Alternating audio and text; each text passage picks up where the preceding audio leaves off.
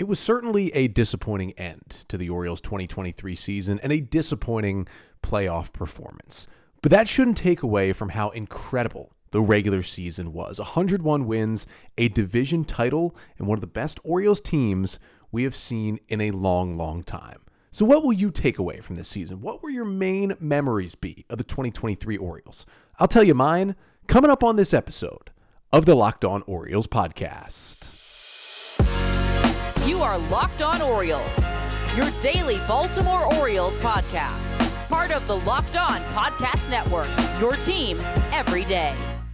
Hey there, Orioles fans. Today is Friday, October 13th, 2023, and welcome back into the Locked On Orioles podcast, part of the Locked On Podcast Network, your team every day. As always, I'm your host, Connor Newcomb, and coming up on today's episode, we're going to look back at the 2023 regular season for the Orioles, because yes, the playoffs certainly ended poorly earlier this week, but it was an incredible season when the Orioles finally burst onto the scene coming out of this rebuild. And we're not going to have really any playoff moments to remember from this Orioles team. They got swept out of the ALDS. Really nothing positive happened in those 3 games. So when you think back on the 2023 Orioles, what will you remember? Now, I'm asking all of you, please leave in the YouTube comments what you'll remember from this season.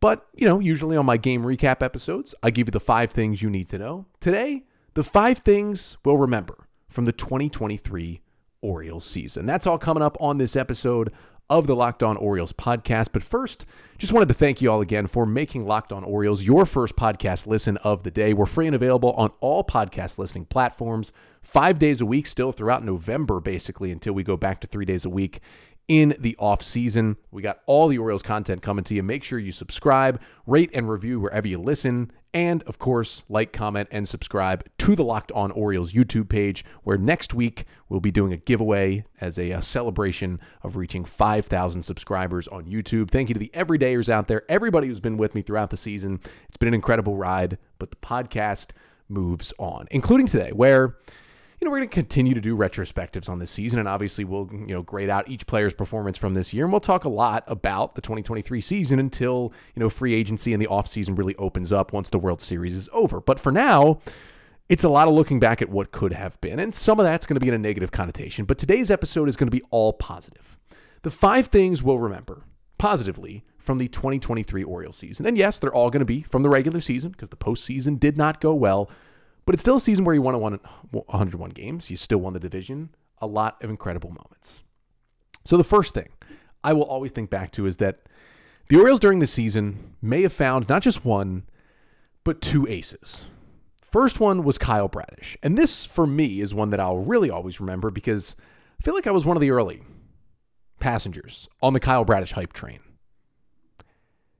Once he got into the Orioles minor league system after the trade from the Angels, he just seemed different. That stuff was really good. The Orioles were hyping him up as well, and the Orioles were kind of putting him in the same conversation as Grayson Rodriguez and DL Hall when they talked about their own pitching prospects. And it turns out they were right, and he could be better. Bradish could be better than both of them. 30 starts this year for Kyle Bradish. In 168 2/3 innings, he posted a 2.83 ERA. That was the 4th lowest of any qualified MLB starter.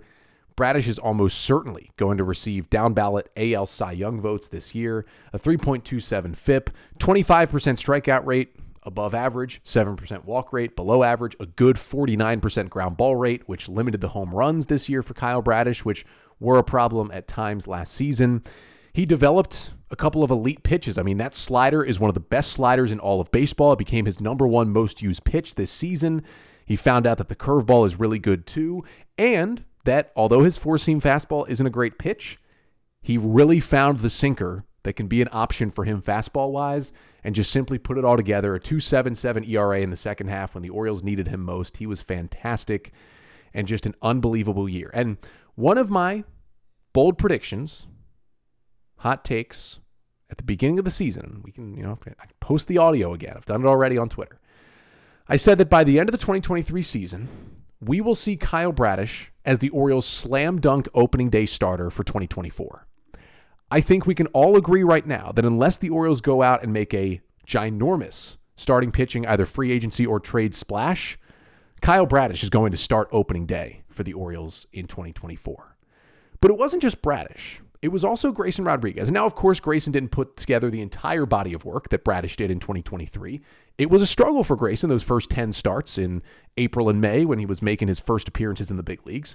But after he went down to AAA for a bit, figured things out, and came back up, he had a 2.58 ERA in the second half of the season. Now, his total stats for Grayson Rodriguez in his rookie year, 23 starts, 122 innings, 4.35 ERA, 25% strikeout rate, 8% walk rate, and a 47% ground ball rate. All those things very similar to Bradish. It's just he gave up way too many extra base hits and home runs in those first 10 starts, and that's why the ERA is above 4 instead of below 3 like it is for Kyle Bradish. But again, he was basically just as good as Bradish in the second half, was incredible down the stretch.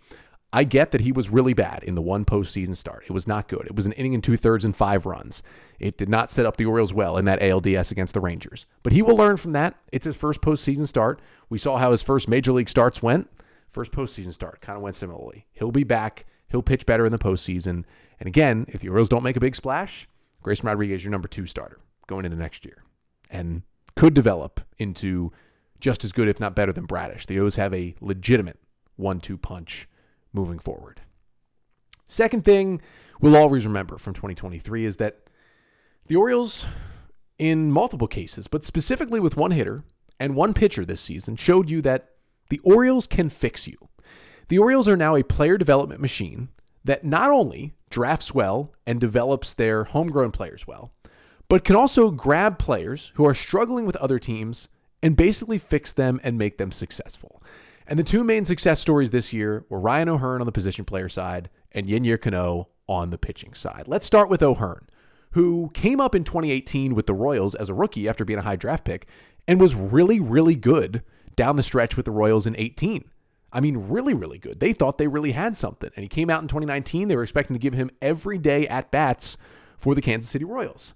And then in 2019, he had 370 plate appearances, so not an everyday player, but a 68 WRC+. 2020, 64 WRC+. 2021, 250 plate appearances, 68 WRC+. 2022, playing time went down, just 145 plate appearances, 71 WRC+. He just was not good. And the Royals decided to DFA him this offseason. Now, you would get why they made the move. He was bad for 4 straight years. But for a team that was going to be as bad as the Royals were, struggling as much for offense as the Royals were, it's still a little surprising that they DFA'd him and just didn't let him, finish out those final couple of years with Kansas City and see if he could regain that 2018 form. But the Royals gave up on him, DFA'd him, and traded him to the Orioles for cash. And the O's played with his roster eligibility a little bit, and they kind of DFA'd him and kept him in the organization. And O'Hearn, despite a really good spring training, did not make the team out of camp. But after coming up for a little bit, going back down to AAA, and then finally came up for good in May, he was just outstanding. Ryan O'Hearn, in 368 plate appearances with the Orioles this year, hit .289 with a .322 on base and a .480 slugging, good for a 118 WRC+. He had 14 homers, had right around a 50% hard hit rate the entire year, which was top 10. Let me tell you that again. Ryan O'Hearn, top 10 in Major League Baseball in hard hit rate, which means he could even get better going into next year. Just an incredible find. And he ended up being even more important when Ryan Mountcastle went down. Mountcastle's struggling, then goes down. We found out it's vertigo. He misses months. You could pretty much pencil in Ryan O'Hearn, if there was a righty on the mound, into first base every single day and not miss a beat with the production he gave the Orioles in the middle of the season there with Mountcastle out. And even when Mountcastle was here, they were platooning for a little bit. They were getting both of them in the lineup at times. They were still getting O'Hearn in there because that's how good he was this season. And, we've read stories about, little changes, little tweaks with how he stands at the plate and how he holds the bat and, able to get the bat through the zone and hitting more balls the other way. And we get it. The Orioles certainly made their adjustments, but they also deployed him in good spots. They rarely let him face lefties. He had always been much better against righties, and he showed that when he got the chances this year for a good baseball team for the first time in his career. And O'Hearn, who has one more year before free agency, 2024 is his final arbitration year. He'll be a free agent after next season. I see no reason why the O's would move on from him. Yes, there could be, kind of a pile up there. You've got O'Hearn, you've got Mountcastle, you've got kind of Santander in that similar mold. You've got Heston Kjerstad now on the roster in that similar mold. You're going to have, a guy like Kobe Mayo knocking on the door on kind of a corner infielder, corner outfielder kind of spot. So I get that it's getting crowded. But with the production that O'Hearn showed and maintained all year, you got to bring him back. And I see him being a part of this Orioles lineup. Jorge Lopez trade at the deadline last year. And I've been very open about this. I was not a fan of the Jorge Lopez trade, but I think I've done a good job of explaining the differences that I felt between the Jorge Lopez trade and the Trey Mancini trade. The Jorge Lopez trade was, I get it, right? You have a reliever who's probably never going to be more valuable than this. Relievers are so volatile. And if you're able to get 4 pitching prospects, I get doing the trade. I didn't like what it said to the clubhouse that, hey, we're trading away our all-star closer when we're in the wild card race, but I understood the temptation of making that trade. I still, despite the fact that it looks like Seth Johnson and Chase McDermott could be really good, don't agree with the Trey Mancini trade. That was just a punch in the gut to the Orioles. But anyway, I get why they did the Jorge Lopez deal. And it has certainly worked out because Yennier Cano was kind of the afterthought of that trade, right? It was like Cade Povich, this is going to be one of your top pitching prospects. Then you get Juan Nunez and Juan Rojas, 2 really young guys, but who are really, really pitching well in rookie ball and guys you could mold and develop and bring up through your system to be impactful pitchers. And then there was this guy Cano, who was older, in his late 20s, had good stuff, but just was walking everybody, both at AAA and at the big league level in limited time with the Twins. And you're just thinking, let's throw him in. Let's see if we can fix him. And we figured, they might. But then Cano got on the mound for the Orioles a couple times late in the year. And it was not good. And he finished in Major League Baseball last year between the Twins and the Orioles, 18 innings, 16 walks, and an 11.50 ERA. And you're looking at it like, okay, the Orioles tried it. He was the throw-in. It's okay if they DFA him. But as the offseason went on, and I had always kept this position that the Orioles probably aren't going to DFA Yennier Cano. A lot of people wanted it to be done last offseason to clear space for people. They thought, this guy's terrible. He's taking up a 40-man spot. But the O's had just traded for him, and they certainly saw something there, and they had never even gotten a chance to really work with him. They had to trade for him, just kind of put him in AAA, put him in the big leagues. They hadn't even had an all-season with Cano yet. And you could tell if Mike Elias is going to get a guy in a trade, he's going to want to have that at least one offseason with him. And so they did. They held on to him. They showed that they believed in it. And now Cano was, again, good in spring training, but did not make the team out of big league camp. There were some relievers who didn't end up being very good, who made the team over him, but the Orioles were struggling. In April, they needed arms. They bring up Cano. He ends up pitching in high leverage as soon as he comes up, and he was unbelievable. Now, his final season stats, he was used a lot. 72 2/3 innings for Cano this season, a 2.11 ERA, 58% ground ball rate, 23% strikeout rate, 5% walk rate for Yennier Cano. He did not allow a hit in his first 9 appearances out of the bullpen. He did not allow a run in his first 17 appearances out of the bullpen, and he did not issue a walk in his first 20 appearances out of the Orioles bullpen this season. He had his struggles a little bit in the second half in little patches, but generally he was basically unhittable for about a month there, and then after that made the All-Star team and was still a really good reliever for the rest of the season, and mostly filled in as the Orioles closer over the final month when Felix Bautista went out with the elbow injury. Just an incredible find. I don't know if the O's will trust him with the closer role from the get-go next season. I think they should upgrade that role. Cano more like 7th, 8th inning ground ball guy, I think, is where he fits this team better. But he's going to be back in this bullpen next year. And he's got a lot of team control left as well. Just another great find and great job to fix him by the Orioles player development staff, specifically now that they can do it at the major league level as well. But 3 more things that I'll remember from this season coming up next, including, I just mentioned him, Felix Bautista. Yes, he went down with injury and missed the final month and change. But before that, it was must-watch TV every single night he pitched, and we'll talk about that coming up next. But first, this episode of the Locked On Orioles podcast is brought to you by Sleeper. Now, we are into the Major League Baseball postseason, and it's pretty fun to turn on baseball every single night, but it can be even more fun when you download Sleeper, because you can pick more or less on a multitude of stat categories for all your favorite players. Maybe, left in the postseason, a guy like Corbin Carroll, maybe a guy like Trey Turner, maybe a guy like Adolis Garcia, maybe a guy like Yordan Alvarez. Pick more or less for hits, home runs, strikeouts, walks, and more. And you could times your money by 100 with Sleeper. They've got an app. It's super easy to use. You make your picks. It can be done in less than a minute. and use promo code LOCKEDON, and you'll get up to a $100 match for your first deposit. Terms and conditions apply. See Sleeper's terms of use for details. Check out Sleeper today. So we're taking a look back at the Orioles 2023 season. The 5 things I'll remember and will remember from this amazing 101-win division champion Orioles regular season. Talked about the O's may have found 2 aces in Grayson and Kyle Bradish, how they fixed 2 players and turned them into impact guys in Ryan O'Hearn and Yinyer Cano.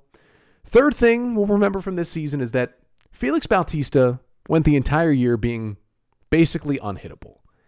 It was an unbelievable season for Felix Bautista. And of course, he broke onto the scene in 2022, making the roster, moving his way up, becoming the closer after the Orioles traded Jorge Lopez at the deadline, and being incredible down the stretch to keep the O's in that playoff race. But he came back this year, had a little bit of a leg injury at the end of the year last year, came back this year, and after a little bit of a scuffle in his first few appearances of the year, including that series in Boston, which didn't go great, he was just absolutely dominant this year. And there is no question about it. Despite the fact that he missed a month at the end of the year, he was the best reliever in baseball, full stop, in 2023.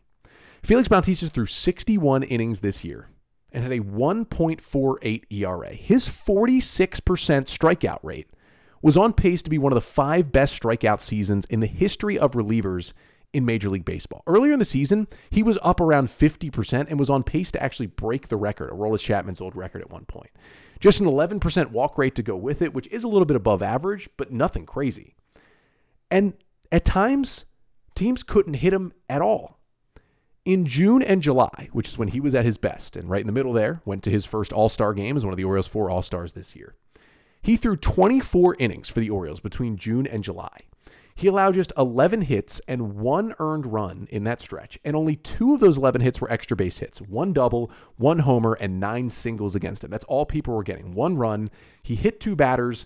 He walked only 4 batters and struck out 47 hitters in 24 innings of work.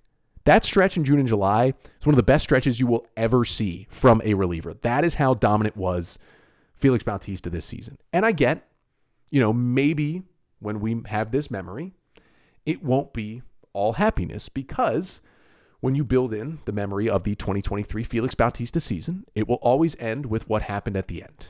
The 0-2 pitch he threw with 2 outs in the 9th inning against the Colorado Rockies on August 25th, 102-mile-per-hour fastball that missed very up and away, immediately hangs the arm down, trainers come out, and Felix Bautista leaves the game and will not be back on the mound for the Orioles until 2025. They called it a UCL injury, a partial tear. They tried to bring him back. He threw bullpens. The sim game he threw apparently did not go well, and the Orioles shut him down.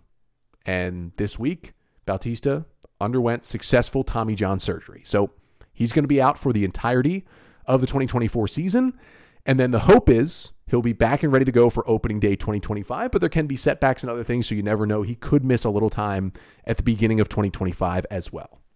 But even with the missed month at the end there, and the Orioles bullpen did a nice job picking up the slack with him out, that season that we saw until the injury was the most dominant reliever season I've seen since Zach Britton in 2016. And overall, that's the second most dominant season I've ever seen from a reliever. It was just ridiculous.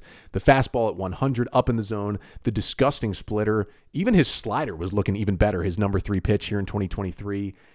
It really is sad, right, that we're not going to get to watch Felix Bautista pitch until 2025. He is must-see TV when he is out there. Just so fun to watch him baffle hitters.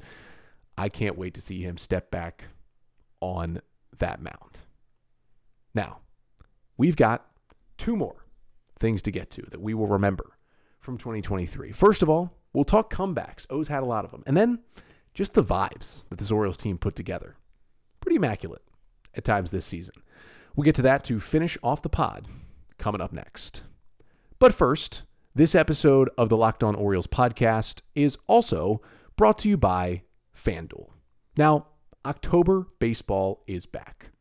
Unfortunately, the Orioles aren't playing October baseball anymore, but you can make your postseason debut with FanDuel, America's #1 sportsbook. Join FanDuel today and you'll get started with $200 in bonus bets, guaranteed, when you place your first $5 bet. Just visit fanduel.com/lockedon to create your new account. Then you can get in on the action from the first pitch until the final out. Bet on everything from strikeouts to home runs to who will win the game. If you don't want to wait the whole game to get a W, you can predict what will happen in the next at-bat with quick bets. So head over to fanduel.com/lockedon right now. Step up to the plate this postseason with $200 in bonus bets guaranteed. Make every moment more with FanDuel, official sports betting partner of Major League Baseball. So what will you remember from the 2023 Orioles season? Talked about Bradish and Grayson becoming aces. Talked about O'Hearn and Cano fixing themselves. Orioles fixing them. Talked about the dominance of Felix Bautista. The fourth thing I'll remember from 2023 is the Orioles' comebacks. They finished the regular season with 48 comeback wins, which was tied for the most in baseball. Only the Cincinnati Reds matched the O's, also with 48 comeback wins in 2023. It was unbelievable what the Orioles did. And funny enough, only 3 of those 48 comeback wins were ninth inning comebacks. And both of those ninth inning comebacks came at the end of the year. There weren't many of them throughout the season, yet 6th, 7th, 8th inning, that was the Orioles' time this year. It felt like when you got to the 7th and you got into a bullpen, that's when the Orioles started to wake up and just won so many games that they trailed for a good chunk of the middle portion of the outing. And I just wanted to, I'm not going to mention every single of the 48 comebacks. Some of them were, hey, the Orioles gave up 1 in the top of the first. They scored 2 in the bottom of the first and went on to win. That's considered a comeback win. So I get, not all 48 comeback wins are treated equally. And I get that. But I wanted to highlight some of my favorites, kind of go through the timeline. April 23rd, former Orioles prospect Eduardo Rodriguez and the Tigers come into Baltimore on a Sunday. He's got a perfect game through 6 2/3 innings. Yet the Orioles break it up. They score 1 in the 8th to tie the game. They score on a walk-off wild pitch in the 10th and win it 2-1. May 20th, the coming out party of Ryan O'Hearn in Toronto, big divisional game. O's down 5-2 in the 8th, 2 on, 2 out. O'Hearn takes all-star closer Jordan Romano deep to tie the game in the 8th. Orioles get a run in the top of the 10th. Felix shuts it down. O's win that one in Toronto. May 24th, things aren't looking so hot. A night after Aaron Judge hit a walk-off homer to beat the Orioles in Game 1, the O's trailing in Game 2 score 8 runs in the 7th inning to come back and beat the Yankees 9-6 at Yankee Stadium. That was a fun one. June 8th, Orioles, who had looked miserable in a series in Milwaukee, had lost the first 2 games of the series, it was some of the worst baseball they had played all year in that Brewers series. They come out in Game 3, and they're down 3-0 heading into the 7th inning. It's looking like they're going to get swept for the first time this season. Then they score 1 in the 7th, 2 in the 8th, and 3 in the 9th, with Gunnar Henderson hitting a huge 2-run homer, and they beat the Brewers 6-3 to stave off the sweep. July 2nd, Orioles in the midst of probably their worst stretch of the season, where they lost 6 out of 7 and everybody lost their minds and completely jumped off the bandwagon. This was the one win in the 6 losses in 7 games. They're getting shut out by the Minnesota Twins. The offense looks putrid all weekend, but it's only a 1-0 game. And they get themselves a little RBI single. They get themselves a little RBI hit by pitch with the bases loaded off of Joan Duran, one of the best relievers in baseball, and they beat the Twins 2-1 with 2 runs in the 8th inning. August 25th, on the night that Felix Bautista gets injured. Before that, though, Gunnar Henderson, 2-run homer in the 8th inning, puts the Orioles up 5-4, and they go on to win the game against the Rockies. September 5th, a wild game in Anaheim. The Orioles score 2 in the 9th to take a 4-3 lead after blowing the lead just the previous inning. Then DL Hall, trying to get a save without Felix Bautista there, gets 1 strike away, gives up a run, bottom 9, but the Orioles score in the 10th, and Shintaro Fujinami looked the best he did in an O's uniform, closes it out in the 10th for a 5-4 Orioles win. September 17th, maybe everyone's favorite game of the year, Sunday against the Rays, that pivotal 4-game series. O's go down. Jorge Lopez gives up back-to-back homers in the 8th. They're down 3-1. You think it's over. Adley homers in the 8th to make it a 1-run game. And then with the O's down to their final strike and Jorge Mateo on first, Adam Frazier laces a ball right down the third baseline. Mateo scores to tie it. Adley gets an RBI single with 2 outs in the 10th to tie it again. And then the Cedric Mullins walk-off sac fly wins it 5-4 in the 11th. Basically set up the Orioles perfectly to win the division and, of course, clinched a playoff berth on that day as well. And then the very next day, it was Cedric Mullins again Down 7-5 in Houston in the ninth inning. Ryan Presley, one of the best closers in baseball. Mullins launches a 3-run go-ahead home run in the top of the ninth. The Orioles somehow hold on in the bottom half to win it 8-7. Those are just some of my favorite comebacks of the year that I'll always remember. These will be the comeback Orioles. What a season it was. I mean, even in that playoff series when things were looking down, you never felt like the O's were really out of those games. You just felt like at some point they're going to rally like they did all season. Unfortunately, didn't do it in that ALDS, but did it throughout the regular season. And the fifth thing, not the final thing, but the fifth thing for this episode that we'll remember from the 2023 Orioles season, just the vibes of this team, right? The celebrations from the beginning, the water celebrations being born out of a water-themed performance that the Orioles did in their talent show in spring training, and, turning the faucet on at first base, and then Adley doing kind of the driving crooner a little bit.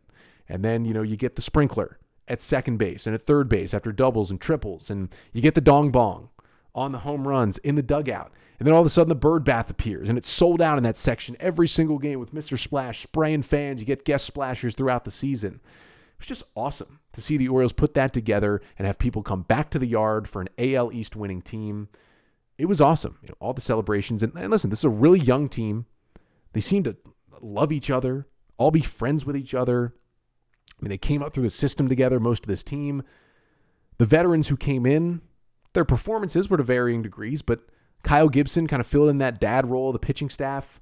Cole Irvin, didn't even spend the whole year with the big league club, but, was the guy who kind of helped implement the bird bath and, was doing great things in the Orioles community, as was Kyle Gibson. You have Aaron Hicks, who I've heard this from multiple different people.